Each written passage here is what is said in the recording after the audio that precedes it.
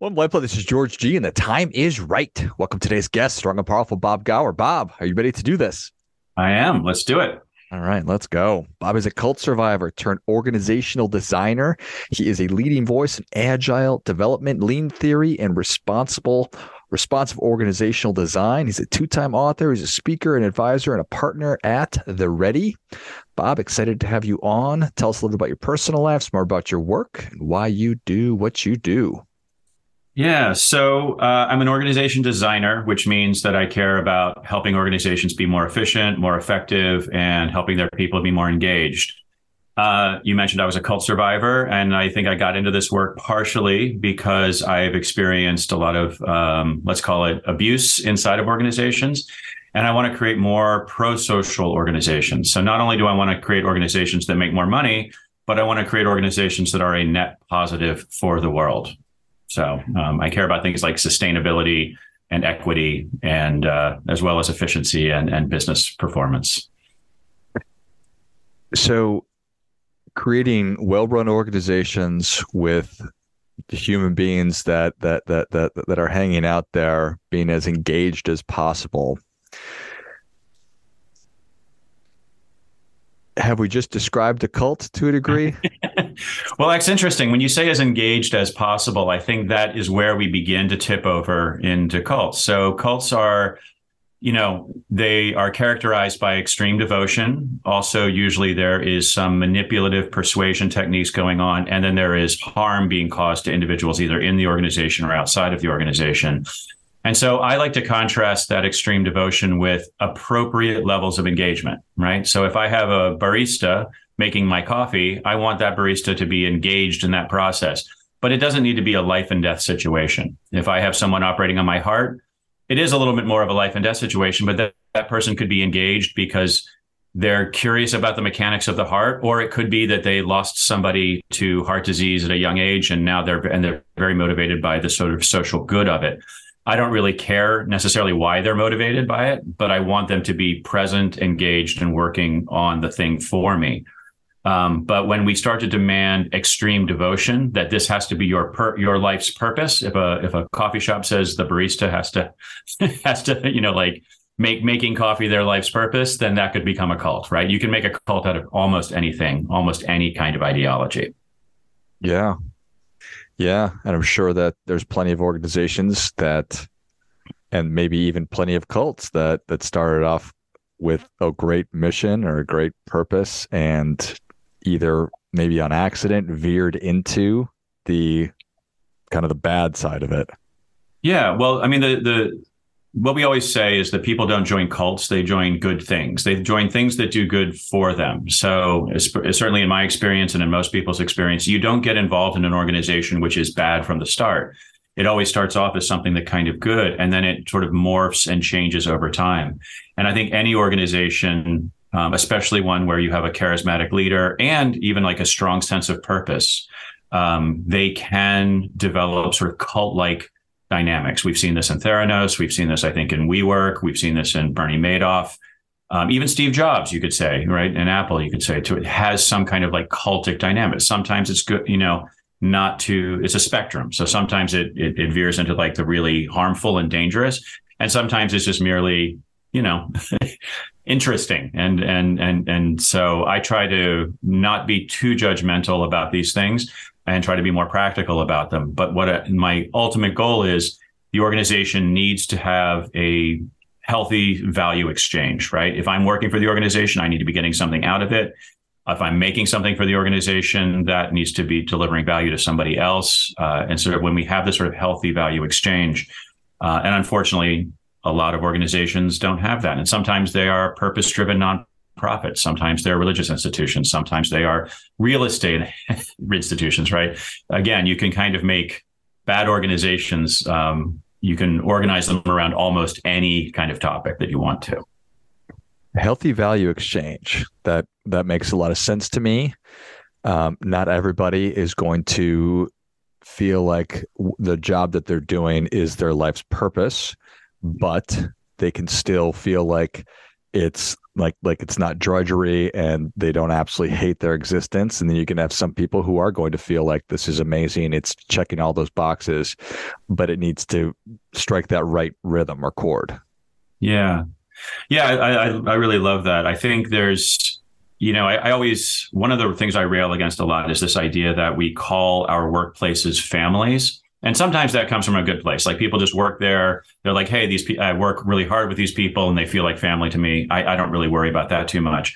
But sometimes we see bosses say, hey, we're like a family here, but we're going to fire you if times get tough, right? It may even come from a good place, but it's often this kind of manipulation that is designed to make people put their workplace at the center of their lives. And for many people, they just don't want to do that, right? Many people, you mentioned you have young kids at home, right? We have kids at home. We have other things going on in our lives, but our work still serves a purpose.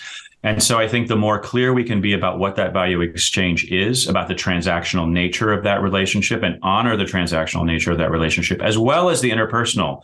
Like it's a both and, it's not an either or. It's not like either, it's just for money and I'm just here to check boxes, and nor is it's got to be my life's purpose. We can kind of have, hey, I get some meaning, I get some warmth, I enjoy the people I work with, and I clock out at 5 o'clock and I go home and I take care of my kids, right? So I think we can have those. And I think actually we're seeing Gen Z is asking for this more and more. So the next generation of workers is actually asking us to be a little more clear about the transaction that's being offered in the work relationship. When as you're looking at other cultures, my perception is that in Europe, this we're sort of just what you just talked about has been valued for a lot longer than it has been in the United States, and now we have the new generation coming up. Do you think that's a natural progression of things, or is it a pendulum that's swinging back and forth? Maybe so. I have my wife has a sister who's much younger and therefore of a different generation, and she doesn't like to talk at all about what she does for a living. She's like, oh, people in my generation, we just don't talk about that. And that does remind me of experiences I had in Europe as a young man where, in America, for one of the first things we ask is, what do you do? Right. And in Europe, it was like, why do you care what I do? And maybe it is, maybe there is sort of a sort of a cross-cultural thing. I also lived in Japan for many years where, work was life. That was basically all people asked about. This was back in the mid 90s when the economy was still booming there quite a bit. And, people worked very, very hard. They worked very hard to get the lifetime employment of the job. And then once they were in the lifetime employment of the job, it became their identity. And I like to think that was due to the very difficult situation that Japan found itself in post-war. It had to rebuild and it needed everybody, all hands on deck. But if we're going to be living the more prosperous times, maybe give us a little more freedom, potentially. I don't know. It's just a hypothesis, but yeah. Well, I think that sort of makes sense. But yeah. So as you go into an organization, they say, "Hey, Bob, we feel like we can probably." Why do people normally call you in? Why am I guessing? I can just ask. Yeah. So it's usually, kind of the pieces I mentioned before. It always kind of rolls up into either some degree of efficiency, like are we using our, and here I'm going to use sort of businessy words, but human capital in the most efficient way possible. Are we utilizing our people's time in a way that actually is delivering value? And a lot of that is efficiency based, right? It's just sort of, doing as much as you can with as few resources as possible. There's also, I like to sort of separate that from effectiveness, because sometimes the most effective thing you can do is inefficient. So I'm a writer. I spend a lot of my time writing. And one of the things I know is that if I get stuck writing, often the thing I need to do is go on a bike ride or take a walk, or actually take my mind off of the thing for a while, even a week. I'll put projects on hold for a while they sort of gestate inside of me. That may look really inefficient on the surface, but it's the most effective way for me to get to the best product. And if you look at product development, sometimes as well, like to get to the best product, you have to kind of do things that look really sort of inefficient at times. And then the third component is commitment or engagement, right? It's sort of like how people feel inside the organization. So we frequently get calls after particularly bad engagement surveys, results come back and they're like, why is everybody thinking about quitting? And so people ask us about that. So either it's this sense that we're not doing enough with what we've got, so we're not doing enough work, or that we may be doing the wrong work, right? Which is where the effectiveness piece comes in, or that we are not treating our people, or we're not building the kind of culture, the kind of community that attracts people and keeps people here. Because losing people and then rehire, that's a quick treadmill to inefficiency, right? If you're always retraining people, like keeping people is much better usually for your bottom line than trying to find new people constantly, and because it takes so long for people to become performers inside of organizations. So but all of this rolls up to organizational performance, essentially team performance and organizational performance. That makes a lot of sense. So how do you help organizations figure out what that sustainable, what stasis looks like? Because there's a lot of organizations that want growth every single year. It's like this infinity war, which I don't think is necessarily sustainable. Yeah. Well, that's often driven by their funding, right? So if you're publicly traded or if you're venture funded, you're often on that treadmill from the get-go. And there's that almost becomes a design constraint that we have to work inside of, because we're like, okay, your funders want continuous growth. Let's figure out how to get there. And then you used an interesting word, which is stasis. And I think the way we think about it, we treat organizations, and this is this is a core concept of ours, but it can be a little hard to grasp, but we think of them as complex adaptive systems, so we think of them less like an engine or a watch that you sort of tinker with and make efficient, and more like a forest or a garden and something that you nurture and grows over time. And so stasis is just not really a thing, right? These, organizations are full of emotional people, and those people are often changing because you have some turnover in every organization. So organizations are sort of always shifting, always changing, always flowing. And so our approach is to create a series of experiments. And so we just start nudging the system different ways. What can we change? What can't we change? Sometimes you can't change a budgeting process, right? That's a big, big lift in a lot of organizations, but you can begin to change how we think about the budgeting process or how budgeting decisions get made. And then we can slowly work our way towards some of these bigger issues. We operate from a very lean mindset. We want to do a lot of small changes and then occasionally do some very, very big changes once we've built up the organizational trust and knowledge and perspective so we can tackle those bigger changes. We are not going to come in. We do not usually come into organizations and say, we're going to restructure you all at once. That's usually that way lies madness in my experience. Yeah, I think that makes sense. Small changes rather than great big changes. Yeah. How important is empathy and patience, if at all?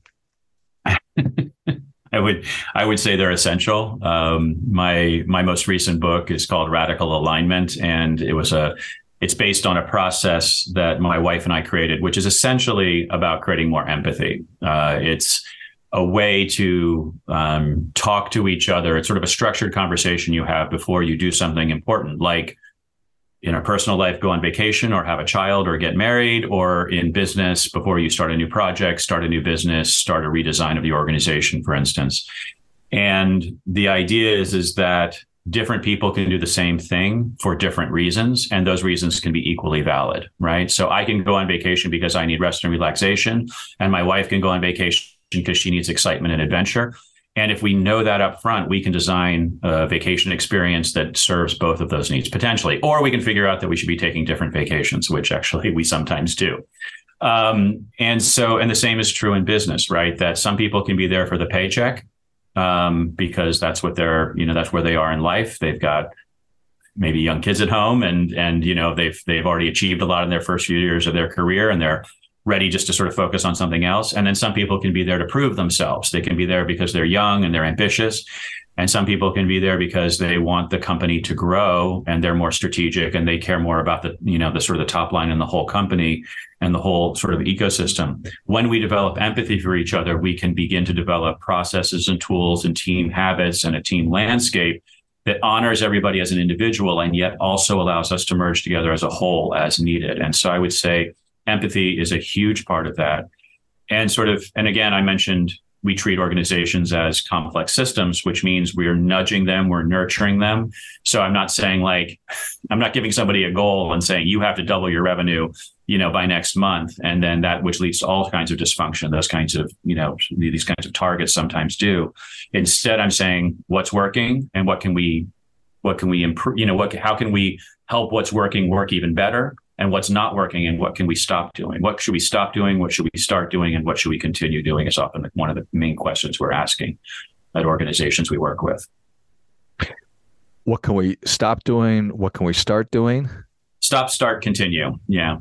And often stop is some of the most impactful things we can do. We love to look at people's calendars a lot. And so sometimes we'll go in, we'll look at your, how much of your day is meetings? How valuable are these meetings? How expensive are these meetings? Because often you have a 40-person meeting and everybody, you start calculating the actual cost of that meeting.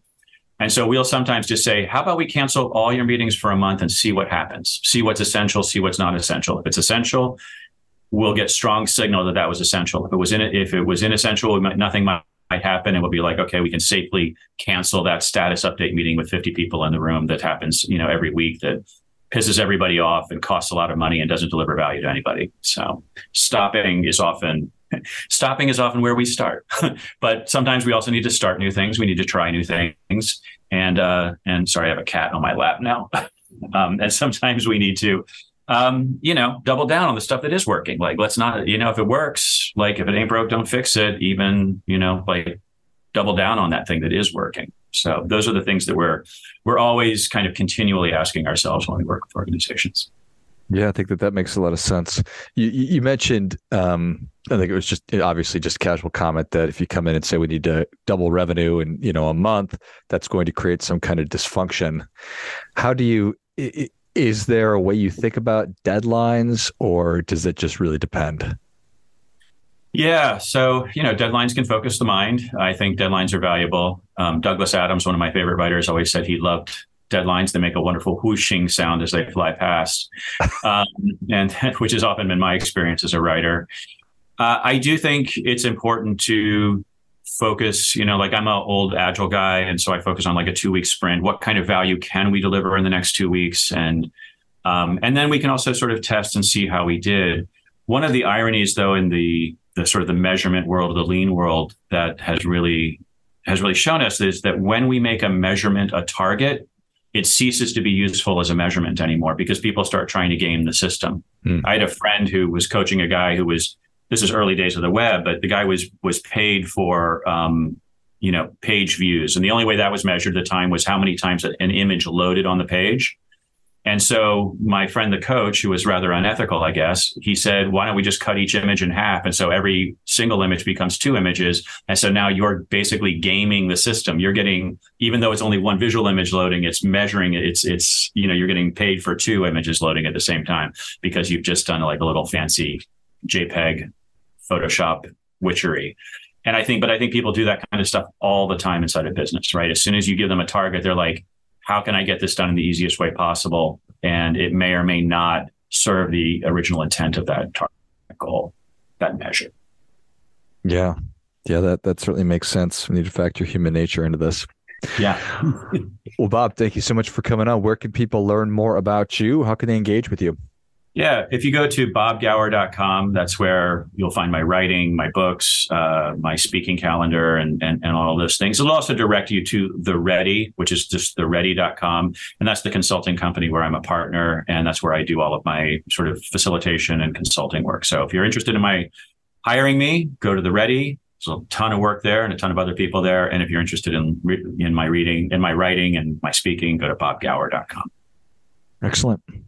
Well, if you enjoyed this as much as I did, show Bob your appreciation and share today's show with a friend who also appreciates good ideas. Go to bobgower.com. It's BOBGOWER.com and check out all things Bob Gower, his books, his writing, his speaking, and then also check out theready.com to find out the consulting opportunities for your company. Thanks again, Bob. All right. Thank you, George. And until next time, remember, do your part by doing your best.